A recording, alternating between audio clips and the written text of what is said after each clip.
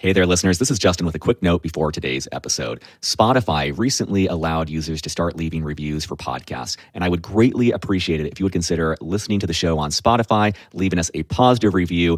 I don't even think you have to write anything in. You just get a star rating, and that's it. But if you're willing to do that, I would greatly appreciate it. Thanks, and enjoy today's show. Welcome back to Beyond the Uniform. I'm Justin Nassiri, and my goal is to help members of the military community thrive in their post-service career and life. Today's episode number 426, Building a Community on LinkedIn with Justin and Jennifer Welsh.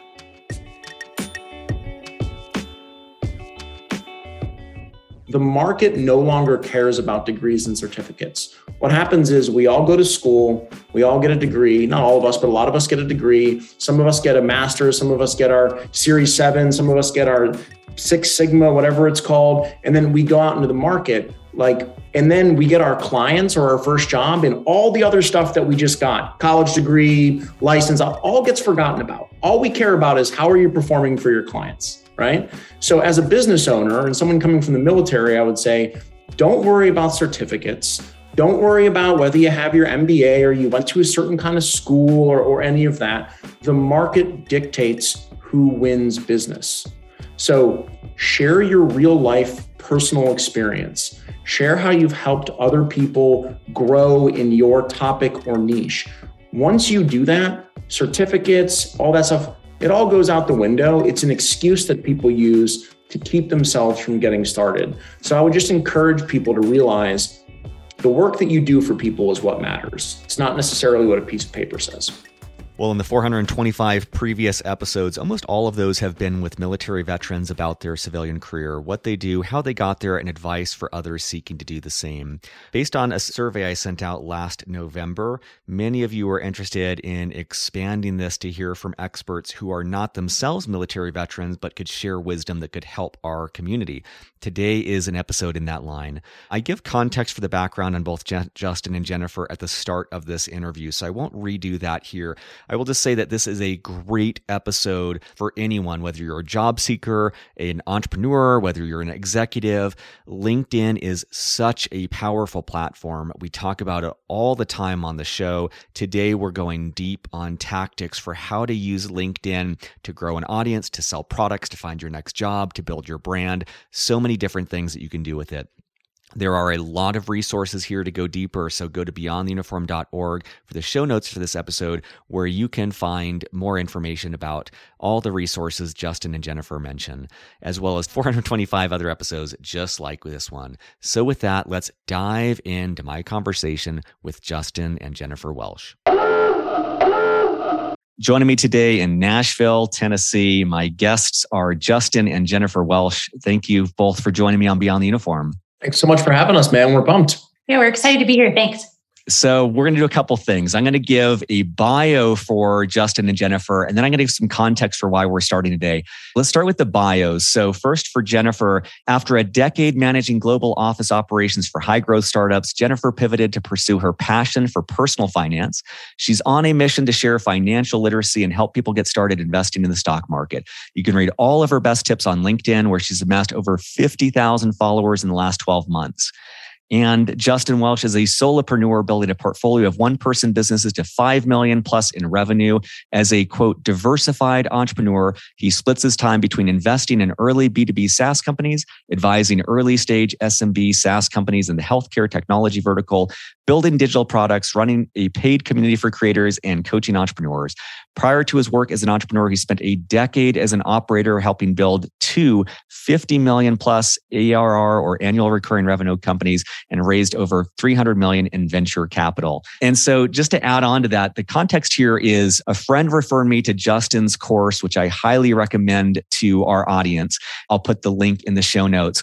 I watched that course and then I subscribed to an online community he has that's just as great and have gotten to know Jennifer digitally through there. Justin, your courses are exceptional. Longtime listeners know I hate fat included in material, and it is very, very efficient and to the point, extremely educational. And both of you, I've just loved your content on LinkedIn and the message that you're espousing. And also for context, I will be connecting with Justin soon for a one-on-one coaching session. He charges roughly $1,000 per hour. So for those of you listening, you're getting like $2,000 of advice here for free with both Justin and Jennifer. So maybe to start things off, and I'll ask Jennifer, you first, I'd love just the context for listeners of what seems like a pretty big transition of having a set career and then striking off on your own. How did that come about? To make a long story short, I worked in the startup industry for about 10 years. Before that, I was in the hospitality industry. I was working at restaurants and hotels. And I essentially took that experience over to the startup world where I oversaw employee experience for fast-growing startups. So it was like hospitality for employees of these startups. So I did that for 10 years, and that involved working directly for companies and then opening my own company. When COVID started, I was kind of on the tail end of having enthusiasm for doing that. And offices were shutting down and employees weren't working at offices anyway. And I didn't want to help startups learn how to run remote environments and some of these things that were happening. So just as my enthusiasm for that phase of my life was dying down, the stock market was crashing. COVID happened, the world is ending, everything stops, the stock market crashes. And I had a hobby of investing in the stock market a long time ago. I started doing that in 2008. And when my startup career started getting going, I sort of forgot about that and left it behind. And when the stock market crashed in 2020, I picked it up again. And I just enjoyed it so much that I started investing a lot. I'm talking Justin's ear off about it. Then I start talking to friends and family about it, saying things like, this is a huge opportunity to start investing. Everything is on sale. And I realized by talking to friends who are smart, professional, well-educated, people that have money, I realized that investing in the stock market and general financial literacy is an area that a lot of people are intimidated by. They don't know a lot about it. And so I started helping friends and family with personal finance kind of things and realized that there was a market of people that were hungry for financial literacy and that I could start talking about it on social media. Justin really prompted me and encouraged me to do that because he had already been building his audience on LinkedIn, talking about sales and personal branding. So I just started talking about personal finance on LinkedIn, not thinking anyone would listen or care, but they did. And so I've been doing that for a year now, and that has kind of developed into a new business. That's great. The two things I love about that is one, what could have been this travesty of the stock market crashing, it turned into an opportunity, which I think is a great reminder for people. Sometimes the biggest colossal things that may be seeming to go wrong can lead to huge changes for the good in our life. And two, I love that this came out of this hobby. And it sounds like it wasn't this clear epiphany, but you just took reasonable small steps and started to realize that people around you were gaining value. And I'm imagining you began to triple down on that as you saw traction, but it wasn't this all or nothing switch if I'm tracking correctly. You're tracking correctly. And what I would just say to anybody listening is the exciting, good, fascinating thing about what has happened with my story is I just love reading about the stock market and looking at it all day and learning new things. You can't learn it all, right? So there's unlimited things to learn. And I found a way to make a hobby and something that I'm interested in into a job. So what I would say is if there's something that you really love spending your time on, and there could be a way to make a job out of that, but it certainly didn't happen overnight. It was a slow realization. And then it was wow, there's this whole world of people who could benefit from knowing some of the things that I know. So yeah, it's been very interesting and incremental, but here we are. It's really interesting. That's great. And Justin, what about you? I spent about 10 years growing some pretty fast startup companies in the sales organization. So Jennifer and I met back in 2010 at a startup where she was starting her career in the global office operations space. I was in sales, became a sales leader, parlayed that into an executive job in 2015. My first executive role, 33 years old, thought I would maybe last 6 months or 12 months. The average VP of sales lasts about 16. Made it 5 years. Had a second stint at that company called Patient Pop in Los Angeles as their chief revenue officer. So all in all, did about 5.5 years there. Helped grow the business from its first dollar in revenue after the second stint, a little over 70 million in recurring. And what really happened with me is I worked at these two really fast growing startups for 5 consecutive years each. And that just burned me out completely. I was working 80 hours a week. I was eating too much. I was drinking too much. I wasn't taking care of myself. I wasn't sleeping. I wasn't exercising. There was just a lot of really really bad habits going on. And so when I originally left Patient Pop and walked away from my executive role, I had this sort of hypothesis that the best thing that I could do for myself was to get some attention. And like, that's a really weird way to describe what I do now, but like, that's what it is. Going on social media and creating content every day is trying to get attention. That's what it is. And I think that's what we should call it. I didn't know what I'd be getting attention for. I thought maybe I'd consult, maybe I'd do a little advising, and those things happened. But over time, much like Jennifer's story, people started coming to me for some weird things. Like they came to me and said, hey, your content's really cool and I'm enjoying it. And yeah, it's all about sales and SaaS, but I'm more interested in how you're actually creating it. How do you create content? How do you write? How do you grow on LinkedIn? How do you use Twitter? And that kind of opened my eyes where it was just like, oh, this is actually stuff that people are interested in a bit more than what I'm doing. So I went from burned out exec to consulting for early stage SaaS companies, which I still do a little bit, to really becoming a creator and helping other folks grow their audience, create a service business, productize their knowledge, scale that 24/7. There are so many pieces and parts, just like the financial market, of learning about being a solopreneur. And so 2 years later here in 2022, I'm almost fully in the creator mode and have almost left all of my SaaS sort of background behind me. I think it's something that's really interesting. I think it's very common with our audience. So as I'm hearing your story, the hypothesis I have is like, man, you both built up decades of experience in really highly specialized fields, and you were willing to shift to something that is not really drawing on, I'm guessing, 80% or 90% of what you learned. Obviously, it's who you are, but like Justin, in your case, SaaS or healthcare, like it doesn't seem like that plays a huge role in what you're doing. And I think of so many of our audience that may spend 5 years or 3 years or 20 years in the military, and they may go on and not utilize that at all. I'm curious, maybe Justin, with you to start, was that hard to leave behind decades of experience? I feel like so much of the popular mentality is like you build up equity and then you kind of like cash that in. And so much of what you're doing seems to be new. It seems to be not really drawing from really highly specialized knowledge that you built up. Yeah, there's a few thoughts. Like number one, it's pretty scary. I spent most of my career trying to become a VP of sales. That's what I wanted to do.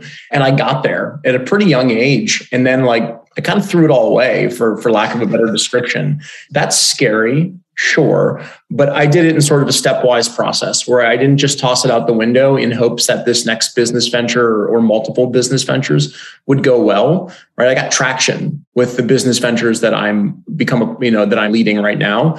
And I did that until I was able to earn a living that was similar to my previous role. Once I did that, I started to tamp down my SaaS experience. One notable thing, though, is that coming from a sales background, so much of that was transferable to what I do now. Writing landing pages, writing copy, selling my products, selling my services. All of that stuff is born out of what I learned about throughout the last 17 years, as I'm sure Jennifer's logistics knowledge and all the things that she learned in her startup days probably translated pretty darn well to what she's doing today. But it's certainly scary. And I would assume for your listeners who have been active duty military members and things like that they've probably learned a lot of really, really important skill sets that will translate really, really well to whatever they choose to do next. And so I think it's about looking at the skills that you acquire over time and understanding how you can apply those things differently to different opportunities, should I say.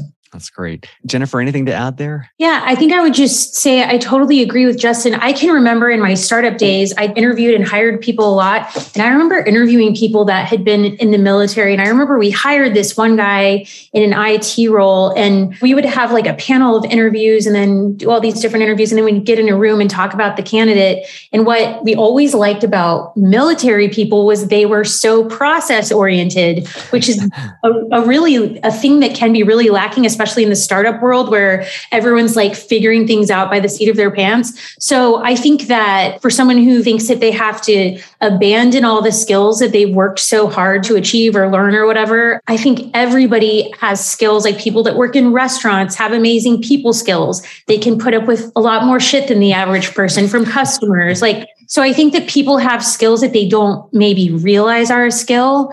And, like Justin was saying, his sales experience has helped him sell his business and help other people sell their businesses now. But skills are more transferable, I think, than people imagine. And being process oriented and logistics oriented and some of those things, which I think a lot of military people are, I think are skills that could transfer to a lot of different industries. And also, if you have the skill to teach other people, like if you've had a leadership role in a military capacity, to teach process and stuff like that to other people would be valuable in a lot of different ways. So I would encourage people to think about how they could apply their basic skills to other things, because there's a whole world of people that need process and things like that.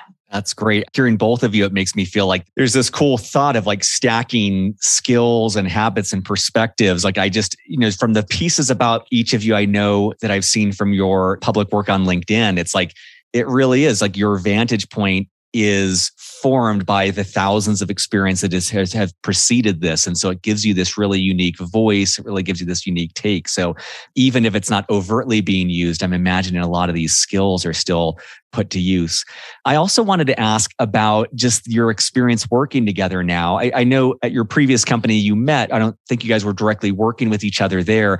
And I know not all of our listeners may start a company with a spouse, but they may do it with a family member or someone who's really close. So I'm just kind of curious, any advice you have for someone who might partner with a spouse or a family member or someone really close to them? Maybe I'll start with you, Jennifer, on that one. I think find a way maybe to separate work time and personal time. Justin and I are really bad about that. And so we find ourselves talking about work over dinner and all the time, and it can become all consuming. So we're kind of working to find a little personal time where we don't talk about work or we don't look at our phones and computers, but maybe find time to separate those two things. I think Jennifer and I got slightly lucky because when we were working together in 2010, our first sort of foray into working with one another was I was moving across the country from New York to San Francisco. And Jennifer, who was a new employee, who I didn't know very well yet, we had chatted a few times,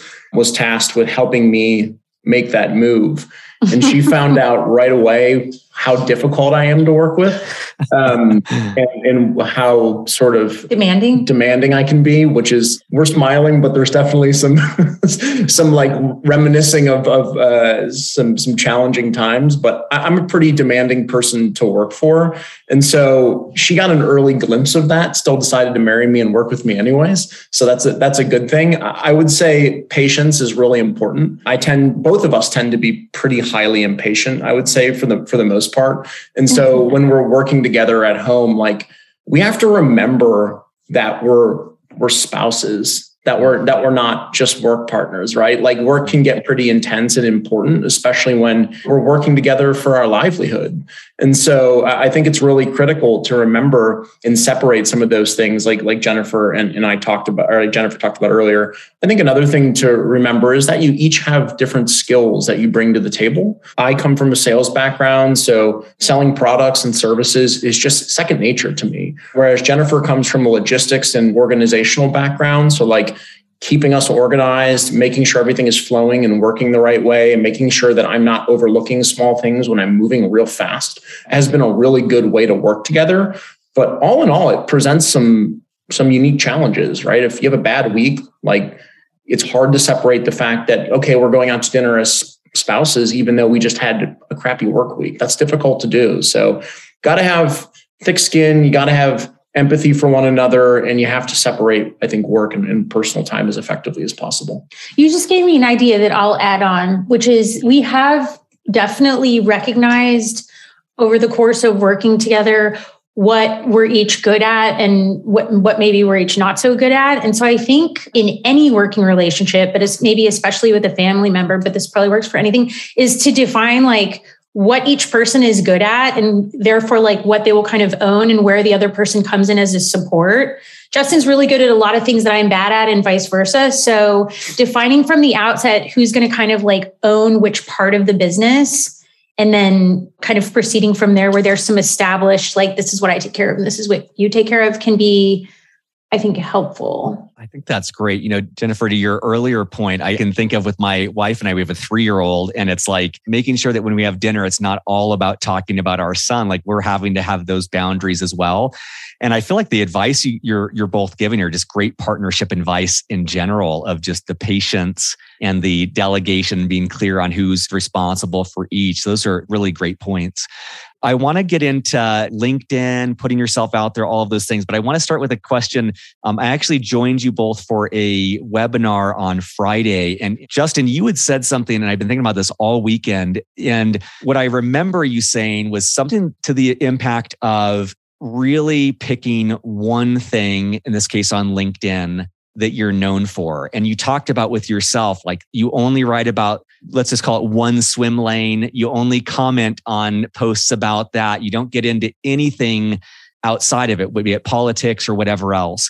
And one of the reasons I'm bringing it up is that on the show, we've talked a lot about how much veterans struggle with this, that when they leave the military, they'll say like, I'm a Swiss Army knife, I'll do anything, which doesn't help someone like me plug them into my Rolodex. Like I need to know what size company, what industry, what functional role. Like the more specific, the easier it is for me to help them. So I was thinking about your comment, Justin, and like part of me was thinking like, man, if you pick one thing, people associate you with that. So you're the top of mind referral source. They're like, oh yeah, Justin's the guy who helps small businesses become big businesses. And it also aligns your all of your actions in one thing. But I was wondering if you could maybe go into more detail about why do we struggle to do that? And why is it so important to be really crystal clear on what our swim lane is? I think people struggle for a number of reasons. Here are maybe some guesses onto why. One is naturally people have a lot of interests, right? Like Jennifer and I have lots of different interests. I could talk about travel. I could talk about wine, craft beer, food. Like we have a bunch of different business, LinkedIn, Twitter, whatever, right? There's a million different things. That's the number one challenge. First of all, people are pulled in a lot of directions. I think secondarily, people are impressed by those folks that they see online or in the real world who appear to be these philosophical sort of, they have something smart to say about everything, right? They know something about writing. They know something about art. They know something about music. I think we've lifted that up on a pedestal in our society to be this sort of, well-rounded person who's really interesting, right? The most interesting man in the world. And that might translate really well at dinner parties. That might be really interesting in a setting where you're at a large gathering. And you might even get some great engagement online if you write about interesting things and you have an interesting perspective. Where I talk about focusing on one specific thing is starting a business. And so if you look at how folks use online, think about guys like David Perell. He is the writing guy. People follow him because they want to learn how to write. Think about folks like Jack Butcher. He is someone who does visual drawings, right? They want to see how he visualizes thoughts using his artistic skill. He's known for that one thing, right? And when you drill down and get known for one thing, it becomes easy for customers to say, that's the thing that I want to do. And since Justin is the person who helps people do that very specific thing, then it's really hard for someone else to compete with me in that very, very niche offering. And so I try and nail it down to what I call a niche of one, where you're really just competing with yourself. And if you're competing with just yourself and there's not a million people doing the wide swath of things that you do, then you're just more likely to win business. That's how I think about it.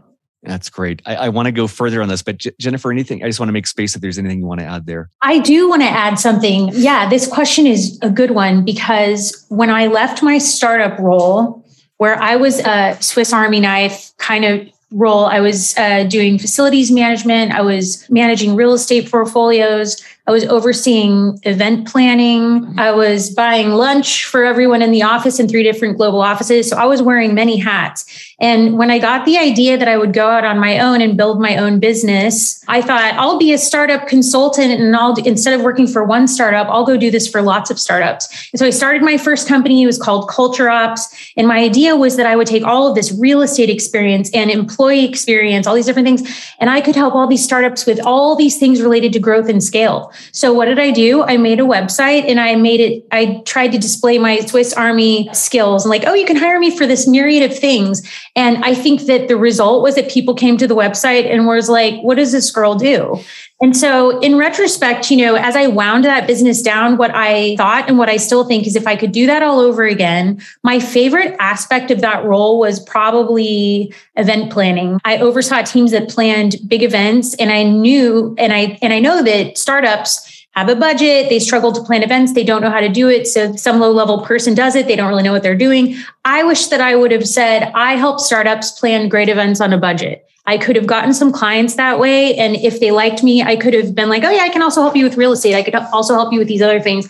But I wish, and I think I would have had a lot more success with my first company if I had made it about one specific thing, and I could have been the event planning girl for startups or something like that. But I didn't do that. And I think that I wasn't specific enough in my niche. I didn't really have a niche at all. And I could have done that a lot better. So even if you can do a wide variety of things, I think instead of just thinking about the thing that could make you the most money, I think about the thing that you're the best at, that you really enjoy doing, and start small. Start there, maybe add later. But being a Swiss Army knife kind of person can work to your detriment if you can't communicate clearly, like one specific thing you can help people with. And I would just to wrap and add on to the end of that for your listeners, like if they think through this thought process, let's imagine that one of your listeners wants to plan an event and they're interviewing two people, one person who does nothing but plan incredible events on a budget, and one person who does some events and also some real estate and also some global office ops and also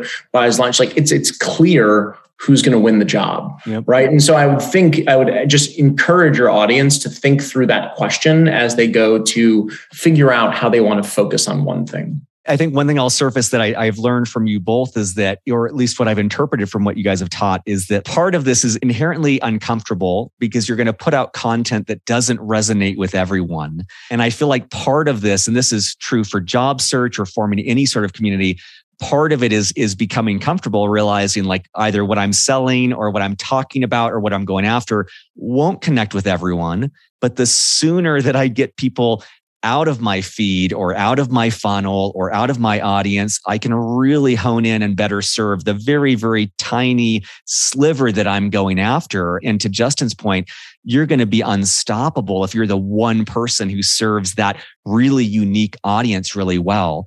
And maybe building on this, what advice do you have? And we'll start with you, Justin, is like, how do you think about, yes, there is the hyper niche focus, but then there has to be the scale there. Like there has to be interest there. There has to be some sort of traction. As I myself start something new and as I see others do it, I wonder about like, how do you know the difference between patience of the steady, slow ramp versus like, hey, maybe there's not a large enough audience or I'm not a good enough person to excel in this one area. And I should therefore try a different hobby or a different niche.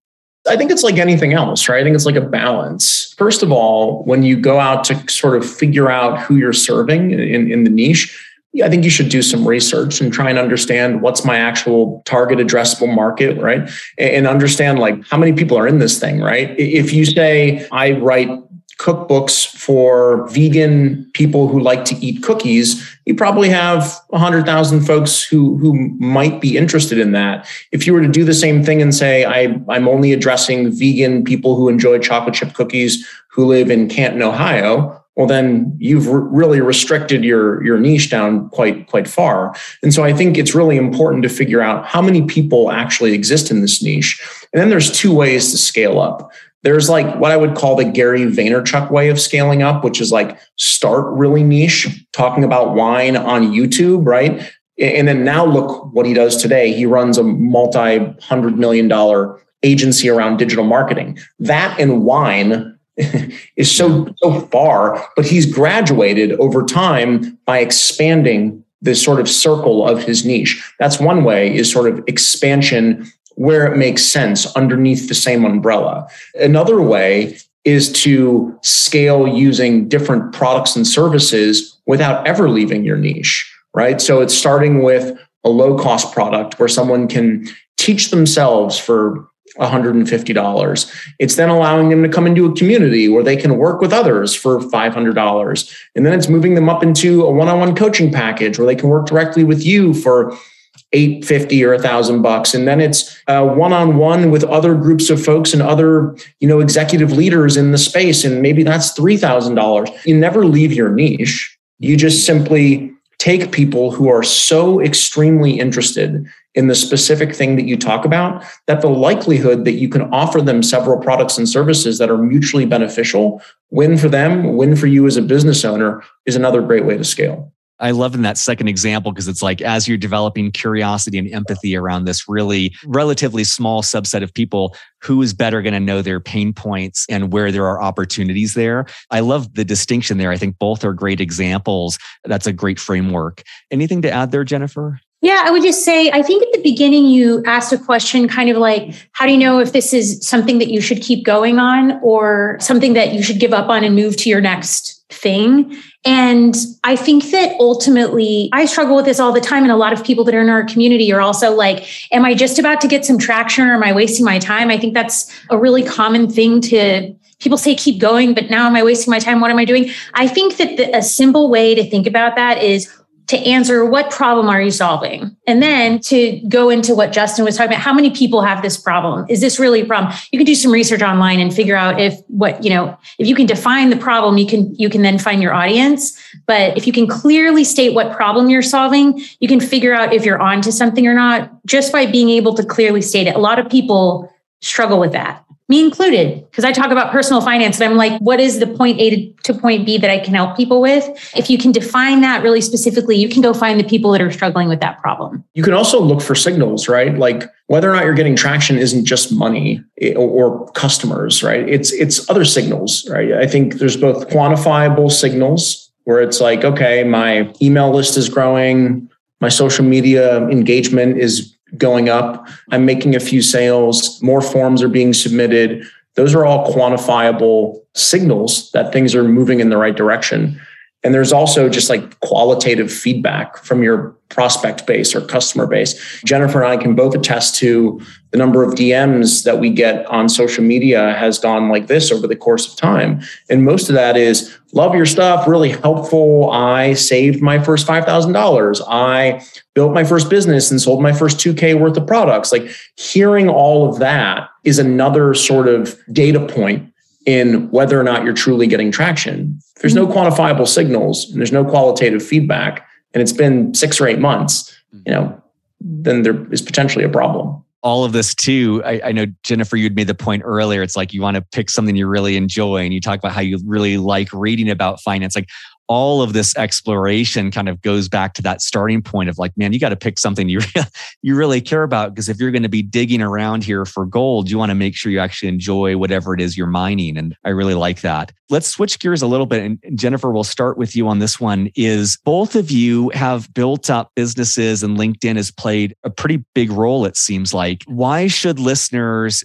care about LinkedIn? Why would they want to be active on LinkedIn? My immediate reaction to that is because there's a ton of opportunity on LinkedIn. I say this to Justin all the time, but I look through my feed and there's a huge opportunity to stand out on LinkedIn because there is a lot of trash on there. I'll say that there are some great people, but there's a huge opportunity to find your niche. And if you can communicate your message clearly and effectively to your target market, there's a huge opportunity because of some of these things we've talked about. So many people don't have a niche. And so one day it's Happy Mother's Day. And the next day they're talking about their dog is having surgery. And then they're giving leadership advice. So despite best intentions, it's like LinkedIn can feel very messy. And I feel like I often look at people that I follow or I'm connected with, and I'm like a little jarred by the random things they talk about. So I think people should be interested in LinkedIn because there's a huge opportunity if you can be focused to really stand out. I do believe that. As human beings, we tend to attach this stigma to people who have a following or are popular, for lack of a better description. Let's take sales, for example. If I go back to when I was really talking about sales, there are a lot of sales leaders on LinkedIn who have a really big following. We assume as followers of those people that they're A, worth following, B, have really great knowledge, and C, have applied that knowledge somewhere in their life to become really successful. That is not necessarily true. In fact, I would argue that it's often untrue. But in our market, it's in your best interest to be top of mind. And so if you can manage your personal brand, if you can create content that's relevant, if you can learn to write effectively, video effectively, run a great podcast, talk to interesting people, if you can do all of those things, those are all tools in your toolkit for unlocking opportunities. Right. So if I'm applying for a job or if I'm hiring for someone for a job, I'm going to go look at someone's LinkedIn profile. It better be up to snuff. I can see how they think. I can see how they speak. I can see what they believe in. Those are chips that you have to your advantage that you can cash in when you want to get a job, when you want to start a business, when you want to host a podcast. All of those things are there. And if you just have a resume, you're just another piece of paper in a giant stack. But if you can figure out how to stand out, what you can do with that attention is almost limitless. So I would encourage all of your, listeners to think, do I want to be someone that people think about when there are unique and interesting opportunities? And if so, how do I create enough attention in the market where my name is top of mind when those unique and interesting opportunities come up? I think top of mind is such a great way of putting it as well. It is like we're all so busy, but it's like when someone has a finance need, like they need to remember like, oh yeah, Jennifer is the person I know who talks about this. Or if I'm at a dinner party and someone's like, I'm really trying to get my finances together. Like I need to have someone top of mind to be able to refer them over. So there's so many advantages there. Can we talk a little bit about, I'm sure you must see a lot of these, but common mistakes that you see people make on LinkedIn. Jennifer, you already pointed out one of them, which I'm interpreting as they're just all over the place versus really focused. Maybe starting with you, Justin, what are some common mistakes that you've noticed people doing on LinkedIn? I would say one is maybe engagement baiting. I think naturally as human beings, we have a want to be liked, especially during COVID, but more so just as social media moves forward and becomes more modern, likability or how we're perceived by other people is often packaged in the form of engagement, right? It's how many likes, how many comments, how many shares. People take that personally, and it gives them a sense of self-worth. And so, by the way, that happens to all of us. No one is immune to that, right? As much as we claim to be so. So what I see people doing is trying to game the system.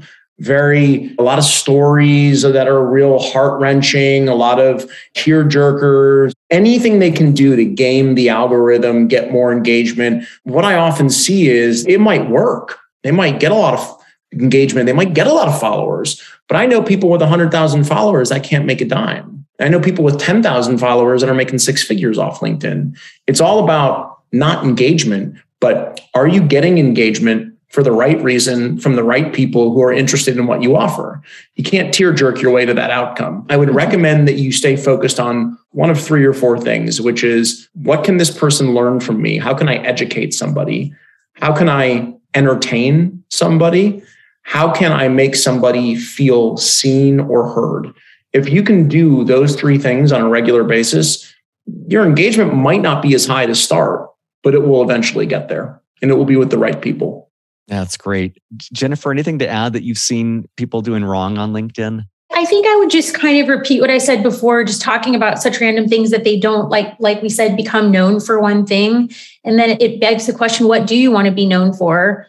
And if you have an answer for that, why not just talk about that all the time? So I think at a high level, I would say a lot of people lack clear intention. Do you think, just building off of that, because I imagine some people in our audience might hear that and say, well, I don't know exactly what I want to be known for, so let me get clarity. And then I'm worried that they won't take action. And maybe that's the right call. But I'm curious, like, how much room does a platform like LinkedIn have for exploration or someone finding their way in? Or is it better for them to kind of get that clarity before they start? Like, what part of this is responding to feedback and iterating versus kind of having a clear hypothesis and executing? I think we go to Facebook for a different reason than we go to Instagram. Maybe those are closed. We go to Twitter for maybe something else. For LinkedIn, it's still come here for professional networking. So if you're on LinkedIn for professional networking, I would just think like, what are your professional goals or aspirations? I think that a lot of people, especially now with this like great resignation, and a lot of people have moved and shifted, but what are your professional goals, even if it's just in the next 3 or 6 months, and how can your LinkedIn activity support whatever that is? Yeah. And I would say like, think of an umbrella topic, right? And then take that umbrella topic and push it through the lens of a true in-person networking event. Right. So imagine that I went to a networking event and I walked up to one person and they said, tell me a little bit about what you do. And I said, oh, I help people build their small businesses into bigger businesses. And then I walked up to the next person. They asked me what I did. And I said, I bake chocolate chip cookies. That would be really strange if I was continuously going back and forth between two things that are completely unrelated. But people do that all the time. So I'd say pick an umbrella topic. Most people have skills. They're good at something in particular. Now, can you whittle it down? That's the challenging part. So pick your umbrella topic and then go out and talk about things that roll up to that topic. What will happen naturally over time is some of those subtopics will resonate more with your audience or your intended audience than others. And as you do that over time, you pick leadership, right? Someday you talk about executive leadership. Other times you talk about first-time sales managers. Other days you talk about, female executive leadership, whatever. There's a million subtopics. Some of them will hit and some of them will be duds. And after a while, what you're looking for is what's the subtopic underneath my umbrella topic that really resonates most commonly. Once you start to do that, you can kind of whittle down and get into your zone, but you can start with a more larger topic, if you will. What I wouldn't recommend is like, I have 5 things I really enjoy. They're completely unrelated. And therefore, Monday through Friday, I'm going to just completely flip-flop between 5 topics. Jennifer and I talk about this a lot. There are people whose stuff I've been reading for a year, and I don't know what they do. Like I literally have no idea what they do for a living. I don't know if they're a coach, a consultant, an advisor, if they sell courses. I can't tell anything about their business. And so if you're thinking about going online and creating a little noise and getting some attention, look at your website, look at your LinkedIn profile, look at your messaging. Is it clear who you help, what you help them do, and how you help them do it? If those things can't be read and understood by a kindergartner, it's time to make things a little bit more simplistic. I would like to add on to that. You both reminded me, you asked what are some mistakes that we see people doing on LinkedIn. And just to add on to what Justin said, I think trying to make their tagline or their profile, like dress it up with extra words or make it more sophisticated, because the result usually ends up being like, I don't understand what this person does. And so I think simplicity, like Justin said, like something that a 5-year-old or 5th grader can understand. I help X person get Y results. Easy, simple, clear, not nebulous. I saw a tagline that somebody wrote that said, I help people connect the dots in their business and personal lives. And I thought, well, what the heck does that mean? So I think it's simple and direct and to the point with your profile as you can possibly be is a huge leg up on a lot of other profiles. It makes me, what's that quote? It's like, if I had more time, I would have written a shorter letter. It takes so much time to get just to distill. That's one of the things I like about sales is you're getting so much feedback. You can like start to find the crispest way to explain to the most number of people. And I think that applies to LinkedIn profiles. One thing I wanted to ask about, and we'll start with you, Justin, is a lot of veterans have, my story is they have a fear of standing out and maybe gaining one in the spotlight. Like it's a very selfless community. So putting themselves out there can feel uncomfortable because they've largely been trained to put the focus on the team rather than themselves. And conversely, I know that universally, there's a lot of people who really are afraid of being active on a platform like Twitter or LinkedIn because they don't want to say the wrong thing and have something go viral in the wrong way. And I'm just kind of curious if you have advice for either of those, someone who's afraid to like stand out because it seems selfish, or people who think, man, I'm just going to get hammered for doing something wrong. First of all, I don't have a military background, so I'll speak without that context or anything, but I'll try and make a few guesses around based on the context that you shared. So if folks from the military think about the team first, I would consider my audience and income community that Jennifer and I run. I would consider all the folks who have purchased a coaching call with me. I would consider everyone who's purchased a digital course from me, who subscribed to my newsletter. I would consider that a part of my team, right? They don't work for me, but they are folks who are working with me in a capacity to try and get better at something in particular. And I think that what seems braggadocious, what seems outgoing, what seems selfish in a way, I can understand how people might think about those things when they go to put themselves out there. If you're really helping people, you sort of owe it to folks, right? Like if there's someone who's can buy my course for $150 and 2 hours later is like, oh my gosh, I've figured out something I've been struggling with for the last 3 months. And I save them $5,000 worth of their time. They get started much more quickly. They spend less money. They get quicker traction. Like I don't feel all that bad about going out and promoting that. Right. So like that's the first thing that I would think about. Number one. Number two, you raise a great point. We're in an era where, if you say the wrong thing, you can get in trouble. We've all seen it. And we've seen it happen to people who probably deserved it and maybe some folks who haven't. That's why I focus on my topic. That's why I don't talk politics. It's why I don't talk about my personal life. It's why I don't share a lot of personal information online. I don't want to give people things to say no to unless it's that they're not interested in my topic or what I talk about. Say no to that all you want. What I believe personally, doesn't matter if you say I love dogs, 10% of people are going to hate that about you. And so I don't share a whole lot about that. And so I would say curate your message, control your narrative, and be thoughtful and empathetic. And when you're feeling upset or angry at the world, stay off of social media. Yeah. That's great advice. Yeah, it's a great underscoring of that earlier point about really narrowly defining the target. And I like this sense that people are rejecting you for the offering, not because you've created this huge target of things that no matter who you are, people are going to like or dislike. Anything to add to that, Jennifer? Yeah, I would just say to add on to what Justin said or to underscore, part of our inspiration to start Audience and Income, which is our private community, was that we realized through my struggles, particularly with Culture Ops, my first startup consulting company, was that I had a valuable set of skills, a lot of experience and knowledge that I knew could help struggling young scaling startups. I struggled to get my message out, to share my message broadly. And so I missed out, or you could say that probably a lot of startups missed out on getting my information or getting my help because I couldn't formulate my message. And I didn't know how to speak clearly on social media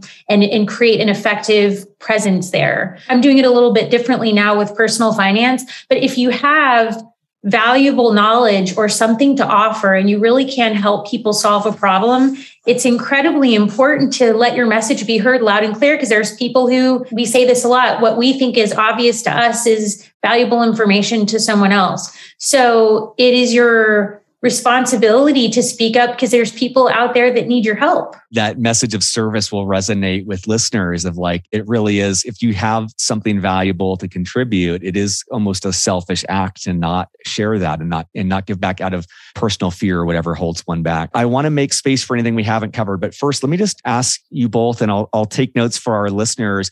If people are interested in learning more about what you're up to, where would you like them to go? What are some resources they can check out? My website is just jenniferwelsh.me. I have a weekly newsletter that you can subscribe to right from my website. I send an email out every Tuesday that teaches people how to start investing in the stock market. And you can find me on LinkedIn, of course. My name is Jennifer Welsh there. And those are the two places to find me. Cool. You can find me at justinwelsh.me. And I have a newsletter called The Saturday Solopreneur that just started. That's fourth issue will be going out this upcoming Saturday. You can buy my course, The Operating System. It's just theoperating.system.co. That'll teach you how to use LinkedIn the right way, how to build a brand, build a presence, build a business by doing the things that most people don't do. So justinwelsh.me or theoperating.system.co. Great. I am not paid to say this or incentivized. I took theoperating.system.co and it's exceptional. I'm part of the Audience and Income group. It is also exceptional. I want to underscore from an interview maybe 100 ago, Tom Kent,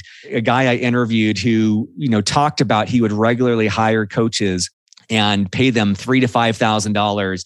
And he had this attitude that if he learned one thing, he knew he could make $10,000 to $100,000 off that one thing.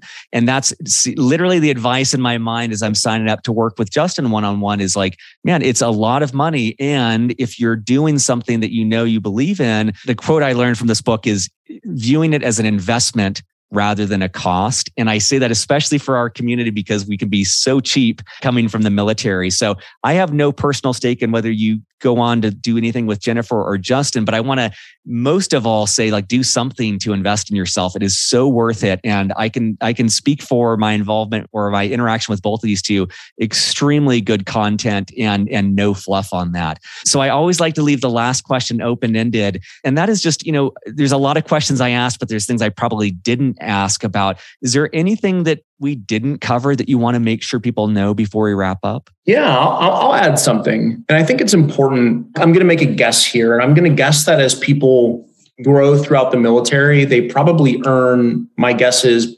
rankings and badges and things that say that they have done something exceptional. Is that a fair guess for the most part? 100%. Yep. Cool. The world is not much different, right? So for example, if you want to talk about finance, oftentimes you get a financial degree, but you also get a certification, right? If you want to talk about, something else, you get certified, you get a degree, you get an MBA, right? I think you have an MBA. Is that right, Justin? Yeah, that's right. And I would say because you come from that world in the military and because that's often how the world in and of itself interacts, don't let that hinder you from getting started. The market no longer cares about degrees and certificates. What happens is we all go to school, we all get a degree, not all of us, but a lot of us get a degree. Some of us get a master's, some of us get our Series 7, some of us get our Six Sigma, whatever it's called. And then we go out into the market, and then we get our clients or our first job and all the other stuff that we just got, college degree, license, all gets forgotten about. All we care about is how are you performing for your clients? Right? So as a business owner and someone coming from the military, I would say, don't worry about certificates. Don't worry about whether you have your MBA or you went to a certain kind of school or any of that. The market dictates who wins business.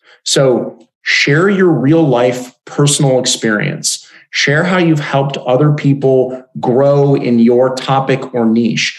Once you do that, certificates, all that stuff, it all goes out the window. It's an excuse that people use to keep themselves from getting started. So I would just encourage people to realize the work that you do for people is what matters. It's not necessarily what a piece of paper says. That's so exceptional and so spot on because, at least my experience in the military, it is so certificate driven.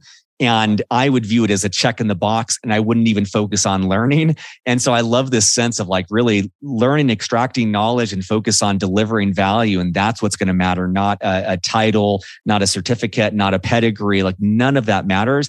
And I hope that gives our audience a tremendous amount of confidence that all that matters is doing a kick-ass job and you can do that. What about you, Jennifer? Yeah, I would just kind of add on to that and say, I think it's really hard when you're trying to figure out what you want to do for yourself, how you can possibly help people or service people.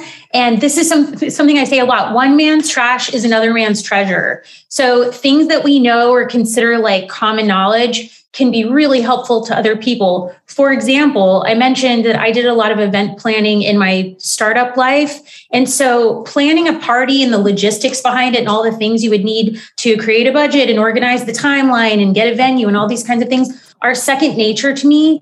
And I have people all the time in my personal life, friends asking me or about help with planning a party, or we're doing this and how should I think about it? And it strikes me as interesting when that happens that somebody wouldn't know how to plan a basic event, but people struggle with having a dinner party for a few people at their house, right? So something that's really obvious and second nature to me is super helpful to other people. So this is advice that I'm not coming up with myself, but I've heard it before. But what do your friends and family ask you for help with? It may be something that you haven't considered could become a professional job or a way you could make money. But a few of my friends were like, show me what you're doing in the stock market. I started showing them and I thought, wow, if this person needs help, probably other people. Now my two friends are asking the same questions. And so just because it's common knowledge for you or something that you know how to do doesn't mean that there's not a lot of people out there that would find it really valuable and probably pay you money for your advice or for a course or buy a book that you write or something like that. So pay attention to what people ask you for help with. That's great. It does seem like a big blind spot of sometimes not knowing what we're best at. And so relying on that filter of like, what do other people come to you for? Like, that's a great thing. You might not value your own knowledge there. Thank you both for your time. For listeners at beyondtheuniform.org, we'll have show notes. We'll have links to everything we discussed in case you're flying a jet or driving a submarine while listening to this. Surface.